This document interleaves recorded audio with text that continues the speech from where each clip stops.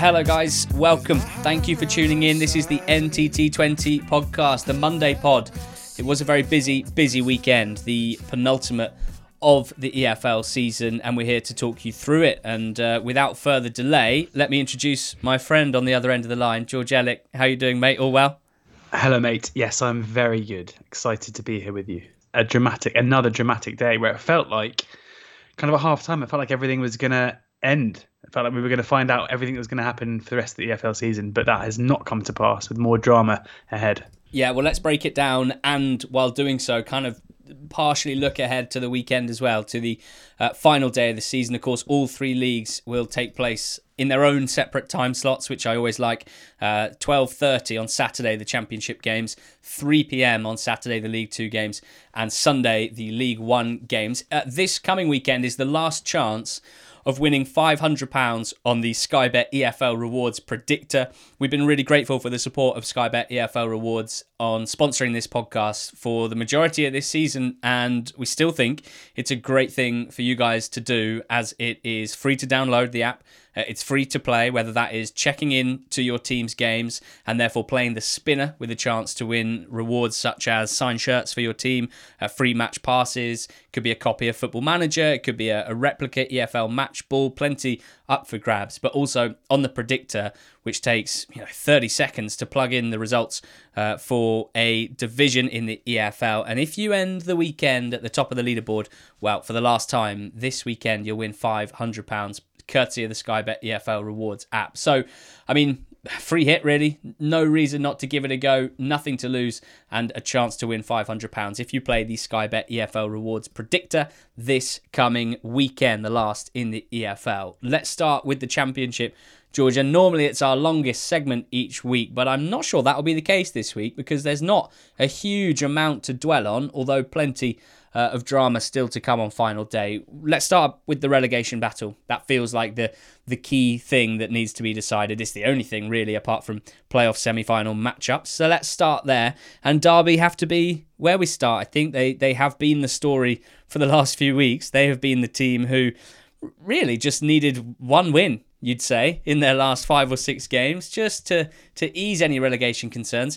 Instead, they've lost them all. And this weekend, one of the worst of the lot, 1-0 up against Swansea, and looking, rarely looking comfortable, but not looking too shabby, ended up losing that one 2-1. The word that springs to my mind, George, is shrivelled.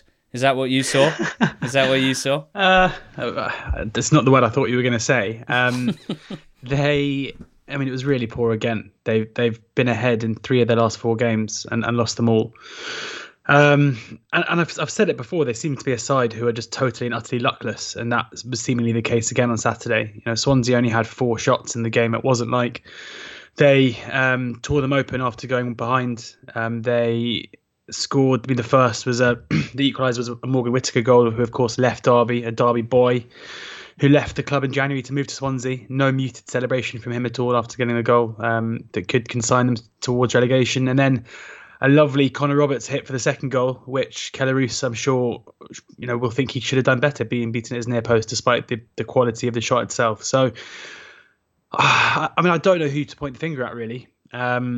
Is it Rooney? Is he struggling to get this side playing well? Well, they keep going ahead in games, and I don't think that the level of the performance is dire. So possibly, is it just a case of bad luck? Are they destined to eventually turn this around? They've only got one more game to do it, and it's going to be a massive game when they host Sheffield Wednesday on Saturday, and they need to hope that Rotherham don't pick up points in the week as well with their game in hand. So, yeah, for Derby, it's just a continual way of finding ways to lose games of football that they seem to kind of be specialising in at the moment. They've lacked consistent performers all season, haven't they? Even in the better times. You might point to Christian Bielik in that one run of very, very good form as being the key reason, and it's easy to do so now with his injury having coincided with what has been about as bad a run as you can have. But, in flashes, Colin Kazim Richards had a good few weeks. Tom Lawrence has probably been the bright spark in the last few weeks despite all the defeats. Jason Knight at times, but very little else in terms of consistent performers, and very few match winners as well, you have to say. say. Someone like Josviak and Roberts and Sibley and Waghorn, attacking players who you can talk yourself into them being good attacking players for the level, but they haven't shown that consistently this season for differing reasons. And look, whatever Rooney is trying, it's not working at all at the moment. Any positivity I have for Derby next week, and I don't think it's as easy as they're rubbish and they'll lose and they'll go down. Any positivity I do have is more about Wednesday, who aren't exactly balling out at the moment, as they say, not really to do with Derby. You're right to point out that Swans only had 4 shots, so I wasn't that enamoured with the Swansea performance. The only thing that I will note, very frivolously, is that Steve Cooper, George, is their manager. Famously hates making subs, by the way, the fewest made in the league this season. But at the weekend, he brought on 2 people also called Cooper, Ollie Cooper and Brandon Cooper. Now, I'm not saying that there's a clandestine group of Coopers trying to take over Swansea City and use it as a vehicle for Cooper propaganda. But at this stage of my investigation, I'm not ruling anything out. Derby, no comment. Derby are playing Wednesday, aren't they, this weekend? A Wednesday side who could have put the pressure on with a win against Forest in the early kickoff. This game was 0-0, George, and not a ton happened aside from one very big moment, a Sheffield Wednesday mistake, mostly Adam Reach's fault, penalty conceded by Westwood, and then saved exceptionally from Lewis Grabban. And it kind of feels like Wednesday, whether they were shackled by pressure or maybe the fact that the news has come out, they haven't yet been paid their wages for April, playing on their minds. It wasn't a fluid performance, that's for sure. They didn't cause Forest too many issues, which they need to at this stage. Yeah, they weren't particularly good. But the funny thing was, playing early gave them, I thought, a big advantage where they could get the points on the board early and put the pressure on Derby.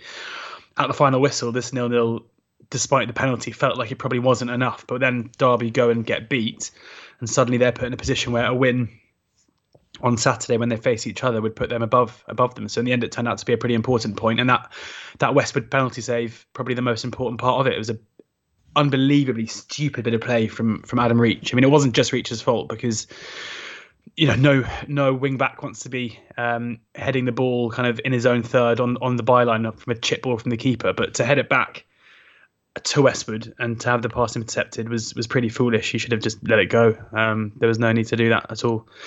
But Westwood made the save, a really good penalty save, as you say. A strong left wrist down to his left. And that is the key moment of the game. I agree. There were times a couple of weeks ago where it looked to me like Sheffield Wednesday were trending in the right direction. Their performance levels are improving.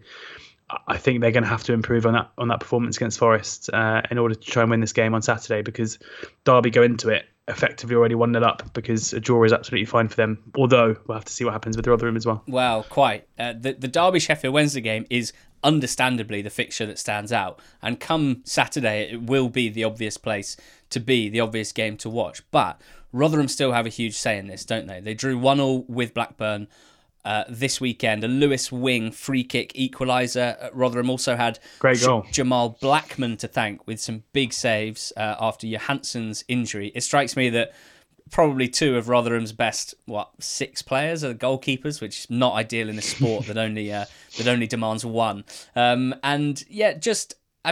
Paul Warne's post-match was interesting, wasn't it? Like, making absolutely no bones about just how exhausted he is. And therefore, they often talk about how in your post-match interviews you're talking to your players and how to come across in order not to reflect negative energy onto them. But Paul Warne, he's so honest, right? He's so honest. And I wonder if there were some managers who watched that almost nervously, thinking to themselves, God, I'd never let myself be that vulnerable. But it's a big part of his management style. Yeah, I love hearing him talk. I like the Rotherham chairman saying that he's going to be manager next season no matter what. I think that's probably wishful thinking in a way, because despite Rotherham's possibly going down, I think Paul Warne would probably be quite an attractive option for a lot of Championship sides who are looking for a new manager. The style of football is entertaining. He has a team that's very fit. He speaks so well in the press. He's the kind of man that you want, I think, being the face of your football club, and Rotherham are incredibly lucky to have him. And I agree that if they do go down, there's no one better placed to try and get a third consecutive promotion out of League One. He's already done it twice. albeit once with a curtailed season. They've got Luton to play on Tuesday night. That's crucial, right? We can't talk about next weekend yet without mentioning this game because everything could change based on that result. Yeah, and Luton are a side who seemingly quite enjoying their late surge up the table. Not a team who've camped on the beach as of yet. I think anybody who knows Nathan Jones knows that he is a pretty intense man, and it's hard to imagine that he would not have his team fully motivated for this. And I think playing the role of of the team who can sign another to relegation is in itself motivation alone. So it's going to be a tough game for them in midweek. It was interesting to note that Warne said that he felt Rotherham were jaded. No surprises there, given the fixture congestion they've had to deal with. It's going to be tough, I think, but good to see them finally getting something out of a game that they probably deserved. It was a smart free kick from Wing, who we know is good for a shot from distance, if not a great deal else. And yeah, I mean, you'd probably like to see them create a bit more from open play, but they've definitely got it in them to get the points that they need in these last two games. Well, it would be really interesting if they do win on Tuesday night against Luton, but even a point would put them in a pretty interesting situation, given, as we know, Derby are playing Sheffield Wednesday this coming weekend. Wycombe Wanderers go into the final day with a chance to stay up. They beat Bournemouth 1-0 this weekend. Just a brilliant result. Wycombe beating Bournemouth is a sensational result. I don't think we should get away from what Wycombe have done in the last few months, even if it's not going to be enough to stay up. Now, take Rotherham aside here, because Rotherham could make it that Wycombe, whatever they do, it doesn't matter if they picked up 2 wins, for example. But let's say Rotherham lose on Tuesday night and this weekend. Wycombe could stay up, but I think it's basically only if Sheffield Wednesday win 1-0, let's say, against Derby, and Wycombe win 14-0. So for anyone listening who's seen the headline, Wycombe take it down to final day, yes, but also no. Regardless, I mean, a brilliant win. And look, Bournemouth rotated players. They're positioning themselves for the playoffs. But let's not take anything away from this. My favourite part, or my favourite thing about this match, George, is that at a certain point after we'd seen Ikpeazu's magnificent goal to put them 1-0 up, and what a signing he's been. Saturday, I'm sitting in there at Quest, where I was there in a behind-the-scenes producer role. Dean Ashton, Mark Bonner, Michelle Owen. And I'm watching a game, and I just hear this angelic voice, like a choir boy, just singing P.A. Yezu. And I was so confused. Where's this coming from? I look around. Former England international Dean Ashton to my left. Why is he singing P.A. Yezu? He's not. He's singing Ikpeazu, Ikpeazu. Love it. I just thought it was so good. And ever since then, we've been really obsessed. And I'm calling on Wycombe Wanderers fans, if that's where Ikpeazu's playing next season, please can you chant that next season, but do it in like a really good football supporter way. Like that famous, I think it was an advert of football hooligans, in inverted commas, singing Truly, Madly, Deeply. By Savage Garden, which if you haven't watched, you need to Google. But yes, I'd like that to be the chant next season. They're doing themselves so many favours, George, with their late season performances. I think genuinely, in terms of attracting players for a League One promotion push next season, the only thing that might counteract that is Gareth Ainsworth's flirty nature when it comes to discussing managerial vacancies elsewhere. I still think it's going to happen. I think Ainsworth will be Preston manager next season. Although he did say in his post-match interview on Saturday how excited he was for the future of Wycombe, which I guess he would claim that he's now a fan, I'm sure, and that he'll be excited watching on.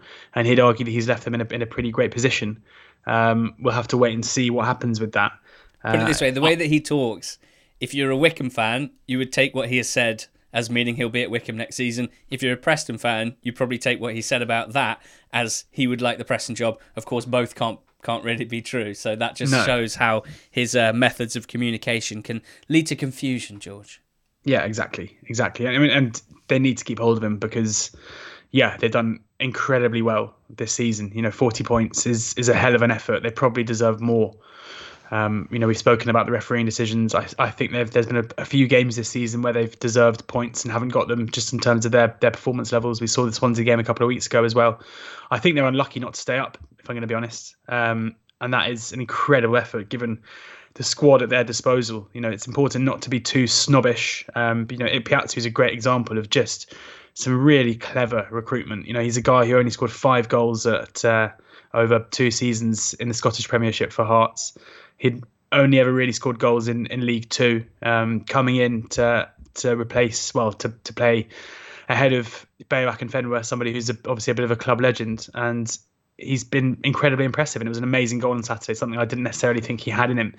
And their recruitment is so impressive. They consistently seem to find players. They don't waste a lot of money, do they? No, but they consistently get players who go on to play at a higher level than at Wickham than they were playing at previously. There doesn't seem to be much evidence as to why the guys they bring in should be up to the standards that they are. And that is, that's as glowing a reference as you can really give a recruitment team. So, and the coaching staff as well. So important for Wickham that they try and keep Ainsworth, because I think next season without him could be tricky. And even for League One and League Two terms, the number of staff that they had is tiny. You talk about recruitment, and in Championship terms, you're normally talking about recruitment teams at this stage, people whose job and only remit is the recruitment of football players for their club. I don't know exactly how it works at Wickham, but it is certainly not that. It is a few individuals working every hour that they can to try and find players that will help them get better. No surprise that Bournemouth lost and Danjuma didn't play a minute. Not so surprised about that one. It's 28 starts. Who's counting? But it's 28 starts for Arnaud this season. 16 wins, 6 draws, 6 defeats, 1.93 points per game in his 28 starts. 17 without him, 1.35 points per game. As many wins as defeats without Danjuma. And I haven't really changed what I thought about Bournemouth when we spoke about a month ago, when Solanke and Danjuma and one of Stanislas or Brooks are playing up front. I don't think there are teams that can handle them for 90 minutes, but take one, or as the case was with Solanke rested as well, both of them out. And I don't think there's a huge amount to fear. So it's an interesting one ahead of the playoffs. We talked about Preston, Gareth Ainsworth. Well, what about fun time Frankie, eh? 3 wins in a row for Preston North End. They beat playoff-bound Barnsley 2-0 on the weekend. And George, can you imagine scoring 2 more Barnsley-esque goals against Barnsley as the 2 that Preston scored? No. I don't really know what to make of this game, because, Preston, as you mentioned, have been on a better run of form. I still don't imagine. I still think, as I just said, I think they're going to go for Ainsworth. I can't imagine they're not going to bring in a permanent manager over the summer. But it's impressive what they've done. And as you say, 2 set-piece goals. Jordan Story with the first, and then Jordan Story with the assist to kind of a flick on that fell for Evans 6 yards out for the second. But for Barnsley, it wasn't a great performance, really. It wasn't, they were one of the sides in the playoffs, unlike Swansea, unlike Brentford, unlike Bournemouth. They didn't really make changes. They didn't really look to rotate or rest players, no more so than they normally do anyway, but put in a bit of a stinker. So, and I think of all the, given, his love of substitutions in order to keep the players fresh, you'd think that Valérien Ismaël would probably be the one who needs to make sure that his players are in kind of peak physical form for that first playoff game. So a little bit concerning for Barnsley. But yeah, another big win for Frankie McAvoy, who seems to have got Preston clicking. Barnsley have scored just the 8 goals from open play in their last 14 games. Now they've scored 20 in that time, so their goal return is fine. There's no surprise that they have scored a very high percentage of their goals from set-piece situations. As well as anyone, George, that I'm never snobbish about set-piece goals. Far from it. In fact, I actively love set-piece goals. But as I've tried to say a few times over the last few weeks, and not to take anything away from what is potentially the best story in the division, like we're talking about them heading into the playoffs now, and I think that's their weakness, and I think that it's something that could hold them back, being able to create goal-scoring opportunities from open play. Now, I know that the way that they play helps them to turn games into basically a succession of set piece situations, like almost like an NFL game, ironically, given the provenance of their ownership and where their sort of whole philosophy comes from. But yeah, I don't know how far I'm willing to be concerned about this, but compared to the other teams in the playoff places, even Swansea, 8 goals from open play in 14 games is pretty poor. And it's at this stage of the season where we have to start holding them to those playoff standards, because they've still got at least 2 games to go after next weekend. So it'll be an interesting one when we start previewing this in more depth, what we think about Barnsley heading into the playoffs. Then again, very rare that they have conceded sloppy goals such as the ones that Preston scored last weekend. Now, Swansea's win puts them 3 clear of Barnsley and Bournemouth in the playoff places, of course. 4 points above them, George's Brentford. They made it 3 wins in a row. Well-deserved win. 2-0 win against Watford, of course, who had spent the previous few days celebrating their promotion. So not one to necessarily overreact to, I don't think. But they are playing very well, Brentford, since the formation switch. They look very good defensively. Norgard as part of a back 3. Love stuff like that. Looks like it's working really well. But my question to you is, would they have looked at the results when they got back in the dressing room, seen Swansea win, Bournemouth and Barnsley lost, which makes it less likely they'll play Swans? You think they would have been a bit disappointed about that? I mean, it's basically impossible they play Swans now. So, yeah, I'm sure. I think any of these sides would probably want to play Swansea at the moment.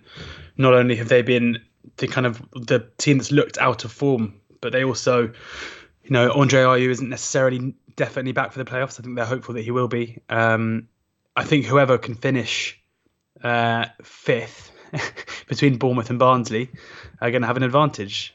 So that is another kind of thing to look at on final day. It might be pretty niche, but there is a race on for 5th and getting Swansea in the playoffs. I think that Brentford will be frustrated by that. If you're Thomas Frank, who do you want to play? Do you want to play the Bournemouth side that you've just beaten? Or do you want to come up against the plucky underdogs in Barnsley? Neither is really particularly appealing, in my view. But they will certainly be heading into the playoffs, you'd think, full of confidence based on their recent performances. One note from this Brentford game was, of course, Ivan Toney reaching 30 league goals for the season. He was one of 3 strikers in the EFL who hit that threshold this weekend, which is pretty cool. 1 in each league, of course, with Clark Harris and Mullin. We will be discussing their games in just a minute, but hell of an achievement for Toney. Of course, he's been one of the most talked about players in the Championship this season. Of course, he absolutely deserves all the accolades that come his way. I will just say, for the stats fans who like to know how the goals are scored, if you take out penalties from all Championship players' goal returns, because some players aren't lucky enough to take penalties and get that free shot at goal, he's actually level in terms of non-penalty goals with Armstrong and Pukki. All 3 of them on 21. So talk about niche, mate. Talk about niche final day narratives. That's where my eyes will be. Who will finish top of the non-penalty goals championship rankings? The other thing I want to flag up is a new member for Brentford, Mads Bidstrup, young 20-year-old midfielder. Acquitted himself really, really well. It does mean, George, that 6 of their 10 starters, Scandinavian players, around the same percentage of crime dramas on Netflix are also Scandinavian crime dramas. You've got Jensen, Nurgard, de Sorensen, Rørslev, Jensen and Bidstrup now. Now, I'm not saying that there's a clandestine group of Scandinavians trying to take over Brentford FC and use it as a vehicle for Scandinavian propaganda, but at this stage of the investigation, I'm not ruling anything out. No comment. Nice. Love it. Love that sort of stuff. Norwich beat Reading 4-1. This next section I'm calling Notes from the Beach. Norwich beating Reading 4-1, being crowned champions. And I think what's been nice is, because everything's been more or less plain sailing for them, all of the Norwich players at some point have been praised to the hilt, and rightly so, for their performances and making and being a part of this excellent side. But it was nice to see Javi Quintilla, someone we haven't spoken much of, show that actually he can hit a free kick like Juninho Pernambucano. Quite enjoyed that. That was we haven't got much time left watching this Norwich side, and the weekend was another example of why we enjoy watching them very much. Yeah, they were excellent again.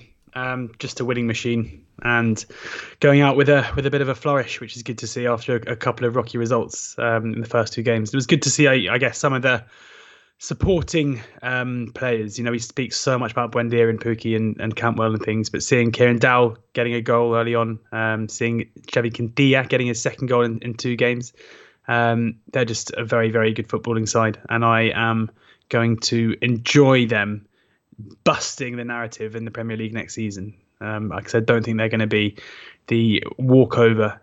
So many people and pundits and fans talking about how you've got to change the way you do things when you get up to the Premier League. It is nonsense. We've seen Leeds do it. We saw Sheffield United do it in that first season, and I think Norwich are going to be a good. I mean, we need to see who they're going to sell, of course, but I almost think some of the coverage about they'll need to sell 1 or 2. It's as if people forget they're allowed to buy players as well. And they're incredibly good at it. And they're incredibly good at it. And they will, we are led to believe, actually have some money to spend on, well, let's hope, Premier League quality players. I do find that funny when they're like, well, I mean, obviously Buendia, I would never say anyone is irreplaceable, but it's unlikely you're going to fill that void immediately. But some of the other players, like, they could easily buy players who are better than the players they have. I wouldn't be surprised. We should expect them to, I think, at this point. Other notes from the beach. Harry Wilson scored the best hat-trick of the EFL season, presumably. I haven't done my research on this. But, I mean, 2 free kicks, both of slightly different styles and trajectories, and they're not, and neither of them are your best goal. I mean, that's got to be up there, doesn't it? Yeah, the first goal was so good.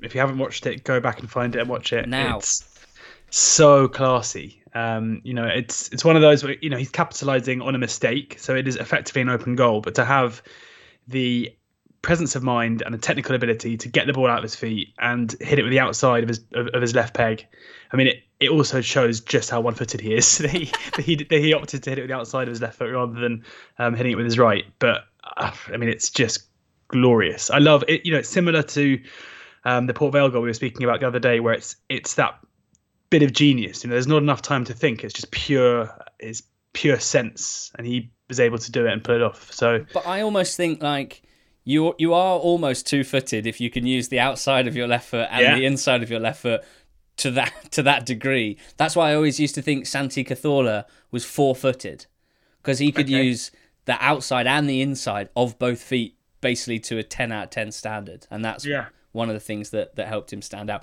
Unbelievable. I mean, just incredible. From a Birmingham point of view, I reckon there were maximum 3 starters, like genuine starters. Bowyer taking a look at some of that second string, and, well, it's hard to imagine he loved what he saw, despite the fact that the scoreline was more reflective of a Harry Wilson masterclass than a huge gulf between the sides, I think. Millwall beat Bristol City 4-1. It's another note from the beach, this one. Bristol City firmly on it. A bottom 3 team in the Championship over a span of 41 games, George. 90% of the season. If you chopped out those lovely early wins when Andy Vyman and Jamie Patterson, he's been out for so long I've forgotten his first name, Jamie Patterson were playing that free 8 role. They were loving life, weren't they? Well, 41 games since then. They've been a bottom 3 team in that time. Plenty of work for freshly appointed permanent manager Nigel Pearson to do over the summer. I just want to shout out Billy Mitchell for anyone who likes emerging talent. Well, Billy Mitchell, centre midfielder for Millwall, scored a lovely goal in this game. He's broken into the first team, started 7 of the last 8 games.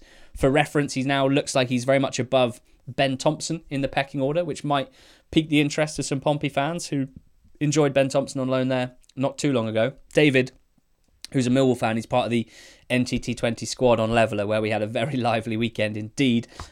He put a bit more meat on the bones for me. Young midfielder, he has played fullback as well. Loved by the Millwall faithful, as he's a Millwall fan, former season ticket holder, just turned 20. Box-to-box player with a strong tackle and a good pass on him. Highly rated by Rowett. Would have had more game time, but for an early season injury, has now established himself in the squad. Big things expected. Needs to learn how to time a tackle a bit better, as seen in giving away that penalty against Watford last Saturday, but has all the attributes of a top player. I'm really excited, one to watch. I'm already bored at the fact that he's got the same name as a character from EastEnders, and that's going to be a joke made every single time his name is mentioned on various shows, and I'm going to get bored of it as a non-EastEnders fan. Stoke nil QPR 2. You're singing too much in this episode. 6 wins only. 6 wins, George, in their last 29 league games for Stoke City. Another season of meh for them. That's 3 now at least. I'd say the most exciting thing that's happened to them since they were relegated to the Championship was when they got 8 points in their first 15 league games when Nathan Jones was in charge. Aside from that, and aside from a Tyrese Campbell masterclass in the months of September and October this year, not a lot there. We really, really want to see Stoke get better and be good, like properly good next season. That would be really good. We need new challenges next year. And I'm looking at some of these teams and I'm wondering who it's going to be. QPR, well, if you'd said to me, George, on the 1st of January, when QPR were on 21 points from 22 games, that from that point, they'd win 14 of their next 23, have the 3rd best record in the league, more points even than their rivals Brentford in that time, I'd have said, shut the hell up, George. Yeah, I agree. It's great. I can't really... It's funny because normally when you have a team like this doing what QPR are doing, you'd be thinking ahead to next season and thinking, yeah, they're going to be a team that can challenge it towards the top end. But for some reason, I don't feel like that. I can't really work out why. And I think maybe it's because the job that Warburton is doing is so impressive, because you look at the squad and you don't really think they should be a top 10 side. So, massive for them, massive for them. And I guess with a couple of good additions, they need to spend better. They need to keep their players. They need to keep Chair for next season. I don't know what's happening with Charlie Austin, whether he'll still be at the club next season permanently. But yeah, an amazing second half to the campaign, and delighted that Rob Dickey's had such a, he's probably been the star man, I guess, at the back for them. They absolutely love him there, and for a first season at Championship level, he's come on a hell of a lot. And yeah, I guess a couple of players like that, maybe they'll be okay. Yeah, I mean, I'm not going to go overboard, but it's good to see. It's great. It's great to see. You almost lost sight of yourself there, and then I think I did. You dragged it back. Well done. Key fixtures, final weekend. Wow, Luton Rotherham Tuesday night. Keep your eyes on that one. Any Rotherham points there certainly changed the outlook of the relegation battle on Saturday. But of course, Derby against Sheffield Wednesday. That's the one I think we will all be watching closely. Cardiff against Rotherham, depending on the Millers result on Tuesday, would be interesting. And of course, Borough against Wickham. Maybe Wickham could win 14-0. No, okay, come on. And then obviously keep an eye on Swansea, Bournemouth, Barnsley, just to work out the playoff positions. As you say, Swansea pretty much settled into 4th now, so or 4th or 5th. So it just, yeah, we'll wait and see who plays them, basically. Just before we move on to the League One section, where there's plenty to discuss, a reminder to make sure you play the Sky Bet EFL Rewards Predictor this weekend. There's a chance to win £500 if you finish the weekend top of the leaderboard in the division whose results you are predicting. Normally, the winner is around 9 or 10 out of 12. Do you think you can predict that many results in one division this weekend? If so, certainly worth a go. Free to download, free to play. Another chance to win rewards if you check into your team's games as well and play the spinner. So Sky Bet EFL Rewards app sponsors this pod, a worthy download from your app store. League One, here's a weird quirk, mate. No one in the top 16 in League One lost, and everyone in the bottom 8 lost. But within that nonsense stat, quite a lot of intrigue. I think we should start with Peterborough 3, Lincoln 3. Lincoln 3-0 up at half-time, George. I turned this one off at that point, so I figure they've sort of taken it into this week, right? Lincoln, they must have won that one from there. No, Ali, they didn't. They drew 3-3. Oh my god. It was, contentious. when I was on 5 Live on Saturday, you had to be so careful with this because Peterborough have been promoted. They deserve to be promoted. They've been brilliant this season. But the penalty decision was one of the worst decisions I've ever seen, ever. And if they don't get that decision, then it goes into the last couple of games with Lincoln able to chase them down. But they get it and they go up. It's a bit of a weird one. And the second goal as well, I can't work out if Clark Harris's free kick is deflected or if the keeper's just totally unsighted. It basically goes in the middle of the goal. He kind of dives away from it. So I don't want to take anything away from Posh because they are completely worthy of their automatic promotion. And Darren Ferguson's done an excellent job. They are just a very, very good side. But I'm sure everyone Posh fans, listening, even Posh fans, will know what you're saying, mate. Yeah, like good. Clearly, from a neutral's point of view, that is it leaves a slightly shambles. It's a shame that was what Shambles. Shambles. Yeah. Well, Scully was amazing for Lincoln in the first half. I didn't want to not. It wasn't just the 2 goals that he scored, but if you watch the full move of both of them, really nice build-up play. Such a sort of bustling attacking player. Seems to have a real eye for goal as well. He's one of those players that, like, I mean, this is ridiculous to say, given that he scored a beautifully struck curler into the top corner from the edge of the box. But a lot of his goals will be like kind of scuffed fin. He's one of those players. He seems to scuff a lot of his shots, but it kind of works for him. Anyway, yeah.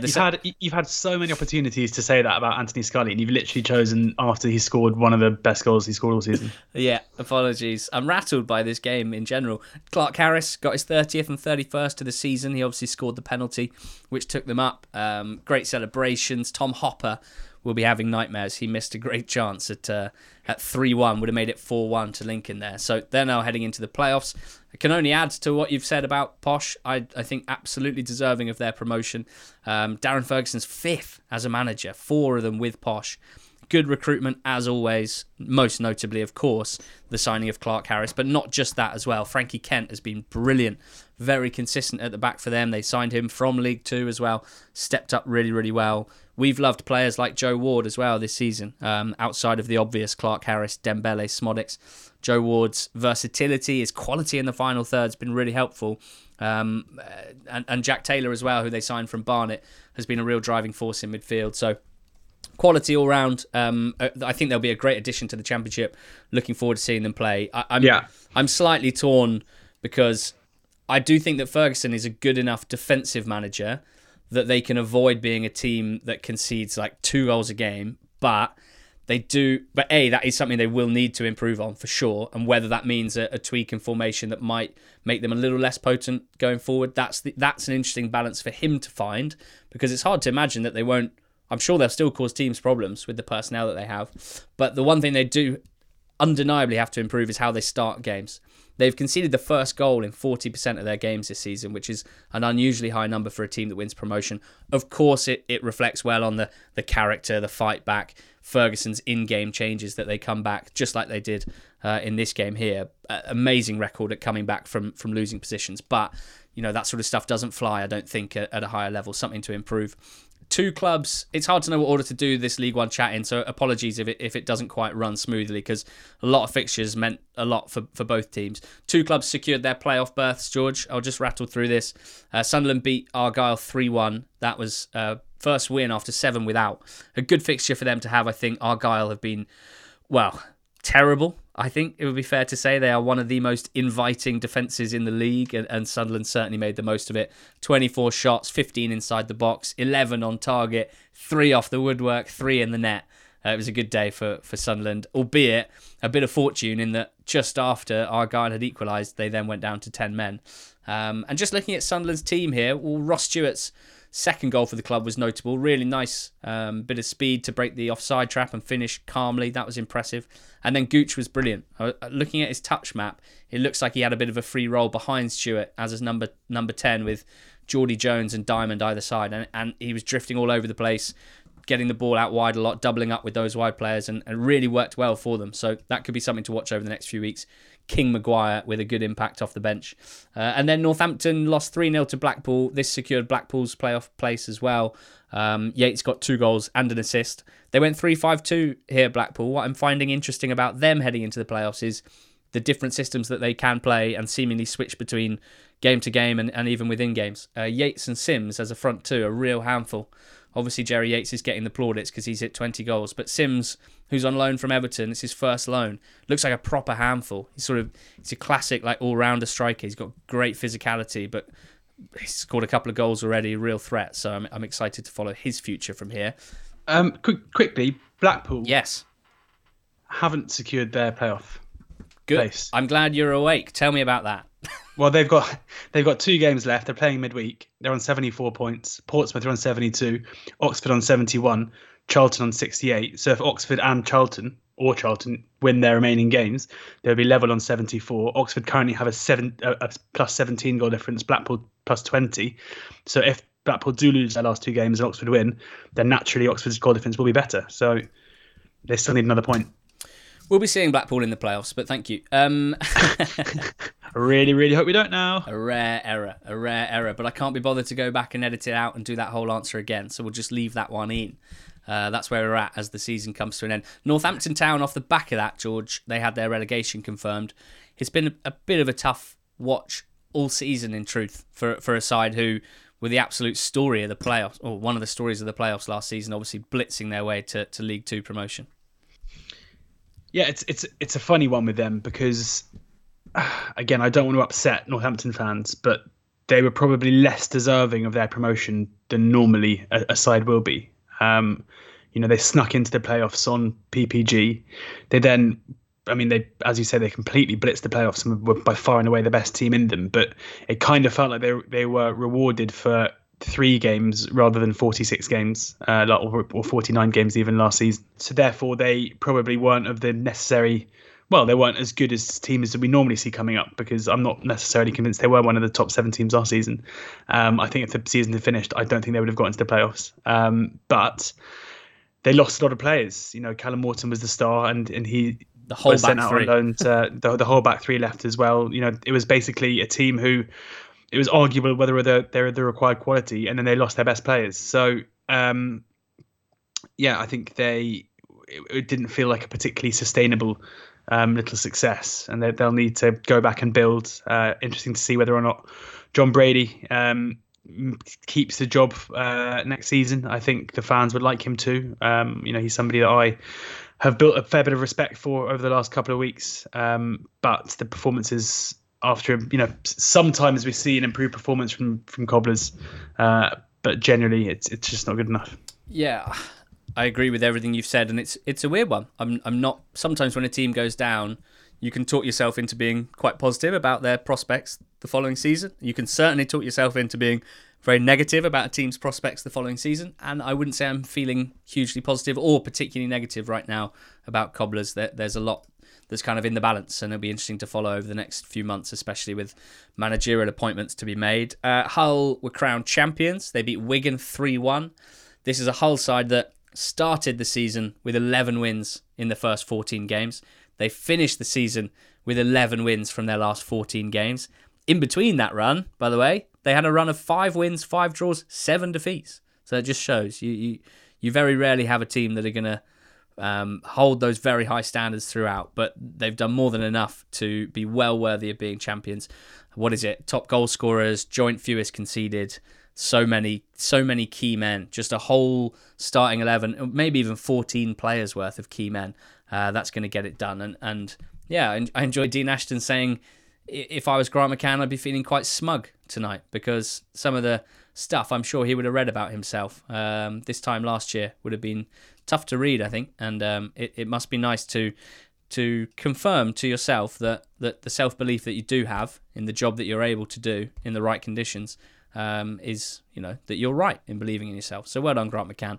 I'm intrigued to see if Josh McGuinness heads into next season as a genuine goal scorer, by the way. He's got 7 in 7. Not sure we've ever seen that from McGuinness before, but that could be a game changer, because obviously he offers a lot else. We'll touch on Wigan in a second, and Wimbledon.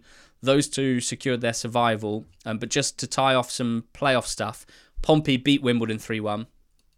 It was a funny game, this. It was quite open, and I said on Totally Football League show last Thursday that I associate a good Cowley Brothers team with the word control, with controlled game plan, with sort of solid structure, controlled at the back. I'm not really seeing that at the moment, which is interesting heading into the playoffs, but it is entertaining to watch. Ronan Curtis and Lee Browns link up the difference here. Curtis setting up both the Browns' goals, having scored himself as well. So Pompey just need to beat Aki next weekend, and it's playoff football. And then they'll have over a week to work on a game plan and work on building that control. But I mean, do you think they will? What, make the playoffs? Yeah. I'm not that confident that they'll beat Aki. No. I agree. Not just because of their recent performances and me thinking they're a bit iffy, but also Aki are loving this end of the season. They've drawn with Sunderland, Charlton, Blackpool, and Pompey, who they played like a week ago or so. So no, I wouldn't be feeling that confident if I was a Pompey fan. And they battered Charlton on Saturday as well. I mean, I yeah, it's difficult. I mean, obviously, I'm looking at this as a fan. I'll be on Sunday. I'll have the Oxford match and the Pompey game, and if Charlton get away to midweek, probably the Charlton game on as well, and maybe Blackpool. And I feel like the Accrington one is going to be really difficult. But then I also think that Burton are going to be very difficult for Oxford as well. That's basically the two sides that you probably want to avoid that both teams have got. It's going to be really exciting. I mean, I'm quite nervous about it, but I think for a neutral, it's one of the best bits of the end of the season. Can confirm. I mean, your Oxford team. Where to start here? That was a third season in a row that you've won 3-2 away at Shrewsbury. 39 goals total, for and against in your last 8 games. That's over 4 per game. And 18 points taken in that time, 2 points per game. The chaos approach is working well at the moment. Yeah, I mean, it was another performance that wasn't great from Oxford, really. It feels like it's... they're a side who are finding ways to win games, not necessarily through the process of good performances, but just getting the goals where needed. It's the same against. Scored some lovely goals, didn't you, in this game? Same against Gillingham, where Gillingham were the better side at 2-0, and then Oxford scored 3 times in the last 10 minutes. Scored some good goals. Yeah, it was good to see Elliot Lee's first and James Henry's second. Just some nice kind of link-up play. The football's always going to be quite stylish, so long as Carl Robinson is the manager. And it just all comes down to having to beat Burton on Saturday and hope results elsewhere go Oxford's way, and then it'll be another playoff push. And as I keep saying, I'd be really up for a couple of games against Sunderland. Wouldn't that be fun? That would be very, very fun. I concur. Now, Charlton, they're 4 points off Pompey. But they can still make the playoffs because they've got an extra game this midweek. So keep your eyes peeled on the Valley Tuesday night, Charlton against Lincoln City, to give themselves a chance of making the playoffs on final day. But they're not playing well, Charlton, and they didn't play well against Accrington. They nicked an equaliser right at the end for a 1-1 draw. Chucks Anike with it. What a weird situation he is at the moment, by the way. You look at non-penalty goals per 90 in League One, he's first by miles. 0.82 goals per non-penalty goals per 90. Wyke is next, 0.68. Clark Harris is 0.54. In fact, Kane Hemmings is third there. And obviously, there's context that needs added to those stats. Anike has only started like 10 or 11 games. He's come off the bench for the most part. In his last 10 appearances, the most he's played in one go is 45 minutes. So you've got this guy who, when he's on the pitch, scores goals. But for whatever reason, whether it's something to do with just like being really injury prone or just not being able to recover in this tight schedule, whatever it is, they can't play him more than 45 minutes per game. So you've got potentially the league's best striker, or let's say one of the top 3, and he can't play for more than half a game. It's very, very strange. I wonder if he'll get the full game on Tuesday night, which is must win against Lincoln. And if he does, what sort of nick will Anike be in on the weekend? Can't wait to see that. All to play for in the playoffs, of course. Pompey have it in their hands. Now, Rochdale lost 2-1 to Doncaster and were relegated as a result. I think this summed up Dale's season pretty well. I had this one on in Quest. Certainly in the first half, every time I looked at the screen, Rochdale had possession in Doncaster's defensive third, so much of the ball in those dangerous areas, but some of the missed opportunities were remarkable, whether it was the wrong pass or a poor cross or just missing chances. It was pretty crazy. And of course, what made it worse, and all season has been the issue, they couldn't keep the door closed at the back. Taylor Richards scored 2 for Donny. This lad Lokilo, I think I mentioned him last week. He's not low key. Lokilo, he's been a real on-the-beach all-star, I'd say, in the last few weeks, and I'd be excited if I was Donny fan to see him replicate this more consistently next season. But yeah, I mean, I think our opinion on Dale is actually not the pervading opinion amongst the fan base, George, but I really, really hope that they stick with Brian Barry Murphy and try and go down the, continuation route rather than make huge changes. Yeah, I definitely agree. I think he's a really... it's difficult because you don't want to be telling fans who have just been relegated that they are wrong to be upset about being relegated, because that is the whole point of this. But I do think that... To be clear, I think they should definitely be upset. Yeah, I mean, I agree. I mean, but it's more a case of telling you're telling fans to believe in a process which has seen them get relegated. But I do believe that he's a very good young coach, and I believe that he's going to be improving, and that if they were to invest time and faith in him, it will pay dividends eventually. Rochdale aside, who frankly were inevitably one day going to get relegated from League One unless there was kind of big investment in terms of the playing side of things, because their budget is a relegation size budget, and so any manager who comes in is having to exceed expectations just by keeping them up. I think they've got a manager who has a very high ceiling and could take them quite far in time if they were to kind of continue to believe in him, I guess, whilst playing nice football. I think we even saw signs in the last few weeks that he is improving them. So yeah, I hope they keep the faith with him, and I think they could be a side who will thrive in League Two next season. I don't know all of the assistant managers in the EFL, and it's hard to find out exactly who is Rochdale's as we record this pod, but it looks like they've got a first team. I'm not sure who his right-hand man is, put it this way, but as you were talking, I did think to myself, if we're saying we hope they stick with him, what could they do to make his job a little easier? And what sprung to mind was actually a couple of conversations I had over the weekend with Mark Bonner, who was the guest on EFL on Quest. His assistant is Gary Waddock, who's obviously very experienced in the game, has been a first-team manager elsewhere. Neil Critchley at Blackpool, they appointed Colin Calderwood to be his assistant manager in October, therefore massively turned around to a point which, I'm sure you can't give all the credit to Colin Calderwood, but something changed there, and that's the obvious one. Stevenage, Mark Bonner was telling me that Stevenage's improvement, in his eyes, has had a lot down to the appointment of their assistant manager, who I believe is called Dean Wilkins. Since he joined in December, their turnaround has been amazing. So it can't help these young guys to have maybe some more experience, someone to bounce ideas off. And I wonder whether Dale might look down that route rather than sacking Barry Murphy and changing the process, if you will. The good news, George, is that Wimbledon and Wigan stay up. Now, not that long ago, we looked at this relegation battle. There were 7 really poor teams, right? Burton lifted themselves out of it, and it's one of the stories of the EFL. And you wondered who of the other two, which other 2 of the 6 would, because they all looked very poor at a certain point about 2 months ago. But what we've seen from Wimbledon and Wigan has been absolutely sensational and fully deserving of their survival based on how they sort of pulled their socks up in the last few months of the campaign.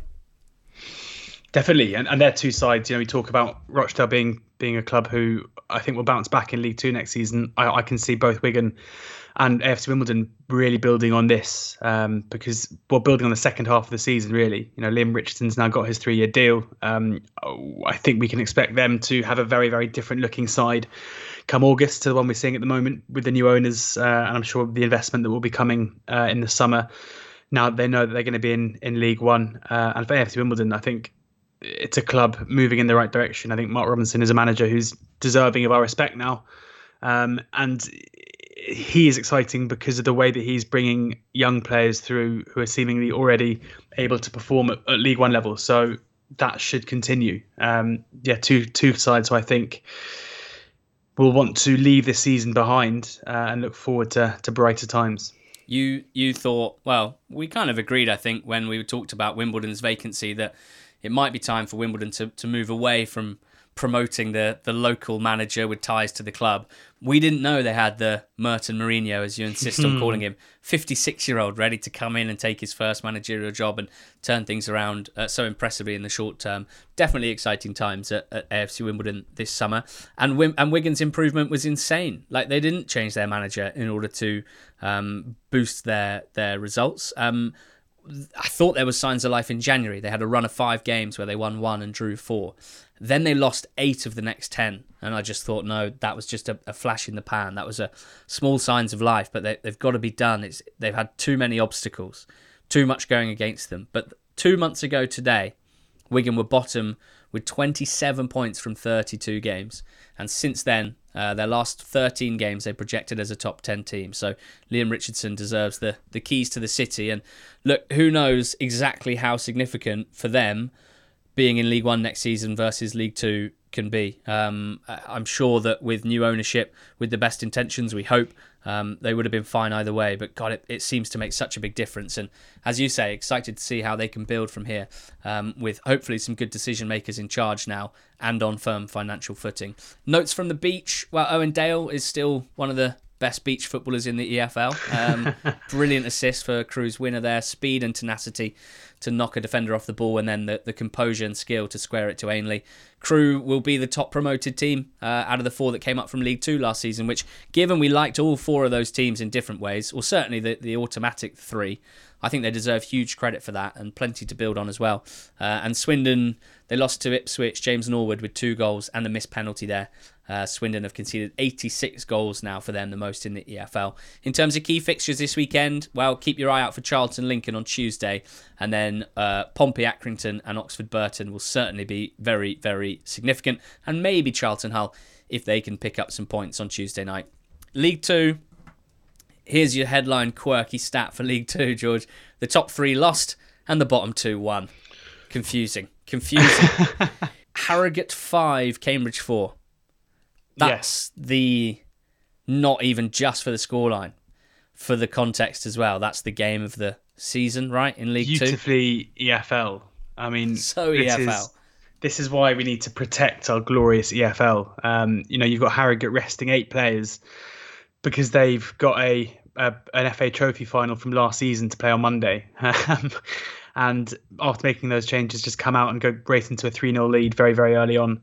Cambridge needing just a point for promotion, get it back to 4-4, only to concede so late. I mean, I want to know from you. I haven't asked you this yet. I mean, what was Mark Bonner saying about it on Saturday? I was so impressed. This guy has seen his team need a win against Stevenage the previous weekend to secure an incredible promotion. His first year as a manager, the second youngest manager in the league, a Cambridge side not tipped to do anything particularly special this season. They lost 1-0 to Stevenage, and he's very impressive afterwards, said all the right things. And then 3-0 down to Harrogate, they get it back to 4-4. They're securing their promotion on Friday night, and they lose. He gets home at 2 a.m, must have woken up on Saturday morning and been like, oh my God, I'm in on Quest. And I wouldn't have blamed him if he'd sacked it. And you know what? Between you and I, mate, in the last 6 years I've worked on that show, a fair few guests have sacked it on the morning of, but not this guy. He came in. Obviously, we got the elephant out of the room pretty quickly, and me and the rest of the production team and Michelle chatting about the game. He didn't make any excuses, that's for sure. They were horrendous defensively and very good going forward, and that's what he said. But he was... Not only was he really sort of calm and impressive and level-headed about it all, which I'm sure will impact well on his players this week as they lick their wounds and get ready for next weekend's game against Grimsby, where again they just need a point to win promotion. But also, and again, I've got a lot of experience of current managers, out-of-work managers, former managers, players of all description. He came in and he was so excited for a new experience. He spent the whole day asking people what they did, what their role was, what they'd done before, trying to understand how the show worked, how it got put together. It was really, really impressive. I liked him a lot. He obviously knows a ton about football as well. But, it's just nice to hear someone who... He was a season ticket holder at Cambridge when he was a kid. Like, he has worked his whole life to get to this point, even if he didn't have a career in the game. I already wanted Cambridge to win promotion because I think they deserve it, but certainly after meeting Mark at his lowest point possible on Saturday and working with him for the day, I definitely want them to do it, and they've got a bit of work to do. But also this game was, aside from that, I still watched it with glee because it was just crazy. I looked at the Y-Scout expected goals for this game is Harrogate 4.5, Cambridge 3.5, which might be the sort of highest joint I've ever seen. And that's what the match was. It was just attack and then another attack and then another attack. You'd be watching the replay on iFollow of the previous chance, and then suddenly it would cut back because there was another one. It was just incredible. And randomly, I fell in love, George, with a player. I fell in love with a loanee making his first ever EFL start on Friday night. And Who's that? He's called William Hondermark. Ah, yes. Hondermark, get set, go, as the gag goes. Not mine, sadly. A lot of Norwich fans already done that. He's on loan from Norwich City. He's a 20-year-old midfield player. He played on the left of a 4-4-2 in midfield, but he was narrow. He was tucked in. He's born in France, but he moved to Ireland as a kid. So I think if he was to play international football, I believe he would play for Ireland. He's on loan from Norwich, as I said. They brought him over from... I'm going to butcher this pronunciation. I want to say Drogheda, where he was playing as a 17-year-old, and he just has a lot of attributes that I look for in a player. He's big, he's strong, but he's very nimble, got quick feet. He absolutely squashed Wes Hoolahan at one point, picked the ball up off him, drove forward, dinked inside a man, and then slid a pass through to his teammate Thompson, I think it was, who missed a really good chance. And from then on, every time I saw him do something, it looked like quality to me. And it's interesting because he joined on loan in January. He played like 45 minutes against Cambridge immediately, and then he hasn't played since. So he must have been injured. There's so little info about him since he joined. Harrogate haven't even mentioned him on their website since signing, basically. So he was kind of a surprise starter, but I will be keeping a very close eye on him. I guess because he's been injured, it makes it quite difficult for prospective loan clubs for next season to like definitively say, yes, that's the player we want. But wow, I've seen him do some pretty cool stuff when I was watching his clips on Y-Scout. And I'm going to say to you right now, George, if Honda Mark goes on loan somewhere in the EFL next season, I'm going to use some of the podcast budget to sponsor him. I want him to be our first sponsored individual player because I think he could go a lot higher than League Two, put it that way. Maybe we should become an agency. Try and sign him. Not a bad shout, with respect to his current agency, of course. None.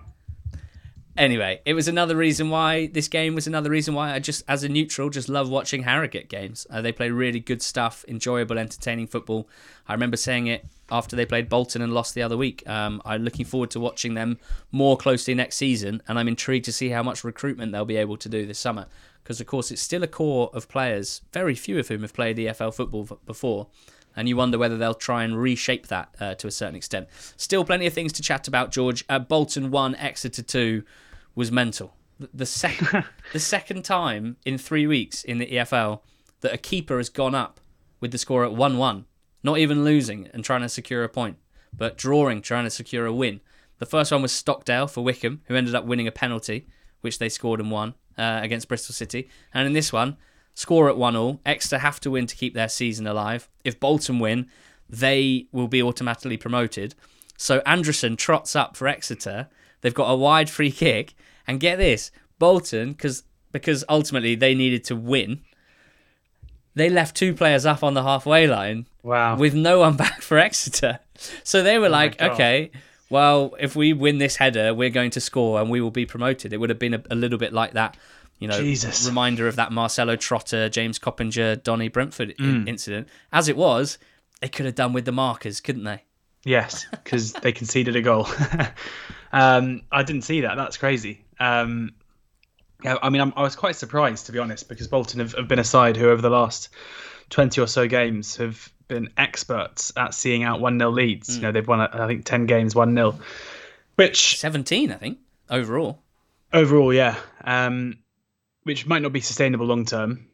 But you'd think it would give them the ability to see out this game, but which they weren't able to do.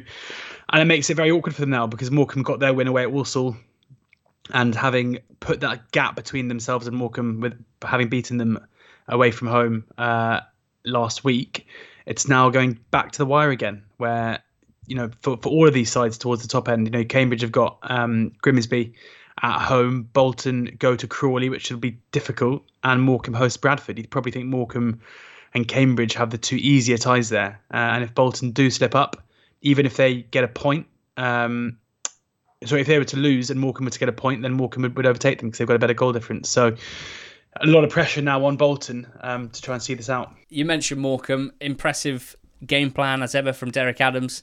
They let Walsall have the ball. They only had 26% possession. Did they have almost all of the significant chances in the game? Yes, they did. And it marches on to the final day. I can't wait. I think Morecambe are going to do their part. So pressure on. I really think Morecambe will win. So pressure on Cambridge and Bolton. And I hope that they win so that the pressure is on. I want these teams to earn it on final day. But another more credit to Derek Adams. They were missing some key players, including Carlos Mendes Gomez, but both their main fullbacks as well. It didn't matter. They were very comfortable, clearly the better side against Walsall. They've now achieved more points than ever, George, at the highest level they've ever been at. And that is just reflective of what Derek Adams has done for this club. Forest Green beat Tranmere 2-1. This was important, wasn't it? FGR had only won 1 in 10 before this. They really needed it. And because of Salford's wetting the bed, they're now back in the playoffs, having dropped out. They made the most of Tranmere mistakes. They finished well. That's what they haven't done all season outside of that man, Jamil Matt, Josh Davison especially, with a really good finish there. But no Ebu Adams for final day for Forest Green. First booking for dissent, second booking for a stupid tackle. It's his third red card. I don't think you can call that a tackle. It's his third red card in his last 14 games. Now, what I'm wondering, and I haven't got a definitive answer for this, even though it was 2 bookings, 1 match ban normally, if it's your third of the season, do you think is there like a multiplier? But his ban from March was overturned. So right.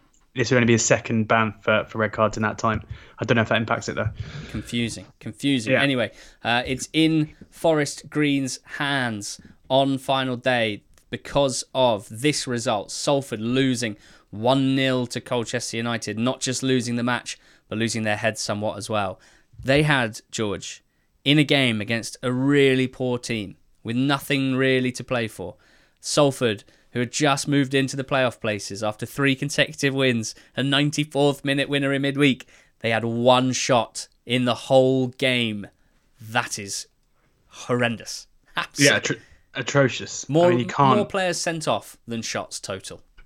Yeah, it's a massive, we talk about when is a bottle, and that performance does feel like a side who'd done a lot in recent weeks to put themselves in a position where they could get into the mix for the playoffs, and then to put in a performance like that, both in terms of the attacking output, in terms of getting men sent off, it was just an absolute shambles. And they've made it very, very difficult for themselves. I mean, they can only go and beat Orient next week. But there, Deshaun Bernard, I think, has been one of the best defenders in League Two this season. So being without him for that game won't help. And then for Hunter to get sent off for dissent in injury time is just mind-bogglingly stupid. But just a terrible shambles all around for them. Newport, the opposite, very controlled. They beat Cheltenham. How many beers had Cheltenham had since their promotion? We don't know, but a huge win for Newport. Labadie with the early goal. Bodies on the line. 2 shots cleared off the line to secure the win. And they're in a good spot, Newport. They could still be caught, technically, if they were to lose and Exeter were to win. And other results to go against them. Still pressure on, but impressive last few weeks for Newport. So there's basically 3 teams going for 2 automatic spots. Cambridge and Bolton are in them. Morecambe are trying to hunt them down. And then there's basically 5 teams going for 3 playoff spots. That is the 3 who are in them. Newport, Tranmere, Forest Green, who are 5th, 6th and 7th. But then Exeter and Salford could still make it as well. So, I mean, League 2 is kind of the one to watch this weekend, George. Do you think that's fair to say? 3 p.m. On Saturday, we would ask people to make sure they are across what should be a pretty dramatic final day. Yeah, 100%. And we're going to be on Sky Sports News in the evening talking about it all. 7 till 10. 7 till 10, Saturday night goals. It's going to be absolute class. Really excited about that. So do tune in. It's going to be loads and loads of EFL chat there. But yeah, League 2 is going to be probably the most exciting of the 3 leagues for the neutral, I guess, because we've got this amazing automatic promotion race, because we've got the playoffs as well, although we know who's getting relegated. So that's where the narrative is going to be on Saturday afternoon. A word on the team that we lost at Southend United. 101 years in the EFL, George. Back-to-back relegations sends them into non-league. They actually beat Barrow in the game, but were relegated because Scunthorpe got a point at Bradford City. Choices, most pertinently, that have ranged from peculiar to completely disastrous, basically. And I said that sometimes when a team goes down, you can look for some positives. I would suggest with Southend, as we are right now, and we know things can change quickly, it's difficult to dredge up too many positives right now. Yeah, it is. I think the fans would like to see the club, to see this relegation triggering the start of something, a change of ownership at the club. Every team hits rock bottom before making their way back up. We've seen sides, we've seen Lincoln, Oxford, Bristol Rovers all come back into the EFL as in a better place, really, for their relegation. But so long as Ron Martin is the owner, it feels like there's a hell of a way to go to improve things. So we'll see. I think it's hard to make a case right now for this being something that could be a positive for Southend, because it's been just a totally abject 2 years at the club. For sure. And that note about positives, I mean, we certainly have more to say about Grimsby. We spoke about it on last week's Totally Football League show Extra Time, but it feels like there's a potential there for an ownership change, which seems a lot more likely with Grimsby than it does for Southend, albeit I'm not 100% sure where that proposed takeover is at the moment with Grimsby Town. But with the way that they've played in the last few weeks under Paul Hurst, if he was to stay, if there was new ownership in place, I would be quite positive about Grimsby, and I would be hopeful that they could buck the trend and potentially come straight back up in a way that very few teams have done. I think Bristol Rovers spring to mind, but apart from that, since we've been doing this pod, most of the teams we've lost down to non-league, we haven't seen them for a good few years afterwards. So work for Southend to do, work for Grimsby Town to do. They did beat Vale on the weekend, too little too late, sadly. Other notes from the beach, we had some great beach games, didn't we? Leyton Orient 2, Carlisle 3, 3 penalties in this game, only one of them scored, late winner for Carlisle. Ironic that the side managed by Chris Beach, thriving in beach football. Stevenage 3, Crawley 3. Again, just great beach football this. You knew that John Yems's team would be a good side for end of season dead rubbers. They love them. Just a ton of really good goals in that game. Mansfield beat Oldham 4-1. Oldham, could they be setting records for amount of combined goals in their games? They've now seen 150 goals go in 45 games. I can't remember a team off the top of my head that has rivaled them for that. The highest scorers and the worst defence in the league this season, which is completely bizarre. Key fixtures of the weekend. Well, I mean, all of them, really. Not all of them. There's probably 8 or 9 in League 2 with something riding on them. A few games of beach football, including that game involving Chris Beach, of course. But yeah, we hope that you'll watch us on Sky Sports News between 7 and 10 on Saturday. We'll obviously be looking at all the goals and the key moments. We'll also be providing some context, some opinion around what's happened on final day in the Championship and in League 2. And we'll also be talking about some of our favourite players. We might reveal our teams of the season as well. But it'd be great to have you watching that show. We're really looking forward to doing it. Saturday night, Sky Sports News, 7 till 10. It'd be great to have you there. And it'd be also great if you checked in on the Sky Bet EFL Rewards app for the last time this season, later on in the week. If you play the spinner, you've got a chance of winning a ton of prizes. But also make sure you play the predictor. You just have to predict 12 results in one division, the division that your team plays in. And if you win that week's leaderboard for that division, you'll win £500. It's all free to download, free to play. The must-have app, really, for EFL fans. And next season, when we can start going to games again, touch wood, it will really come into its own once more, the Sky Bet EFL Rewards app. Cheers for listening, guys. Have a great week. Go well. Listen to us on the Totally Football League show on Thursday, the betting show as well, to finish off the week. But have a great week. Best of luck if you're heading into the final weekend with something riding on your game. We cannot wait to recap final weekend. This time next week, make sure you're subscribed so you catch that pod as soon as it comes out. And we'll be previewing the playoffs not long after that as well. So plenty still to come over the next few weeks in the EFL and on the NTT20 pod. Thanks as ever for listening.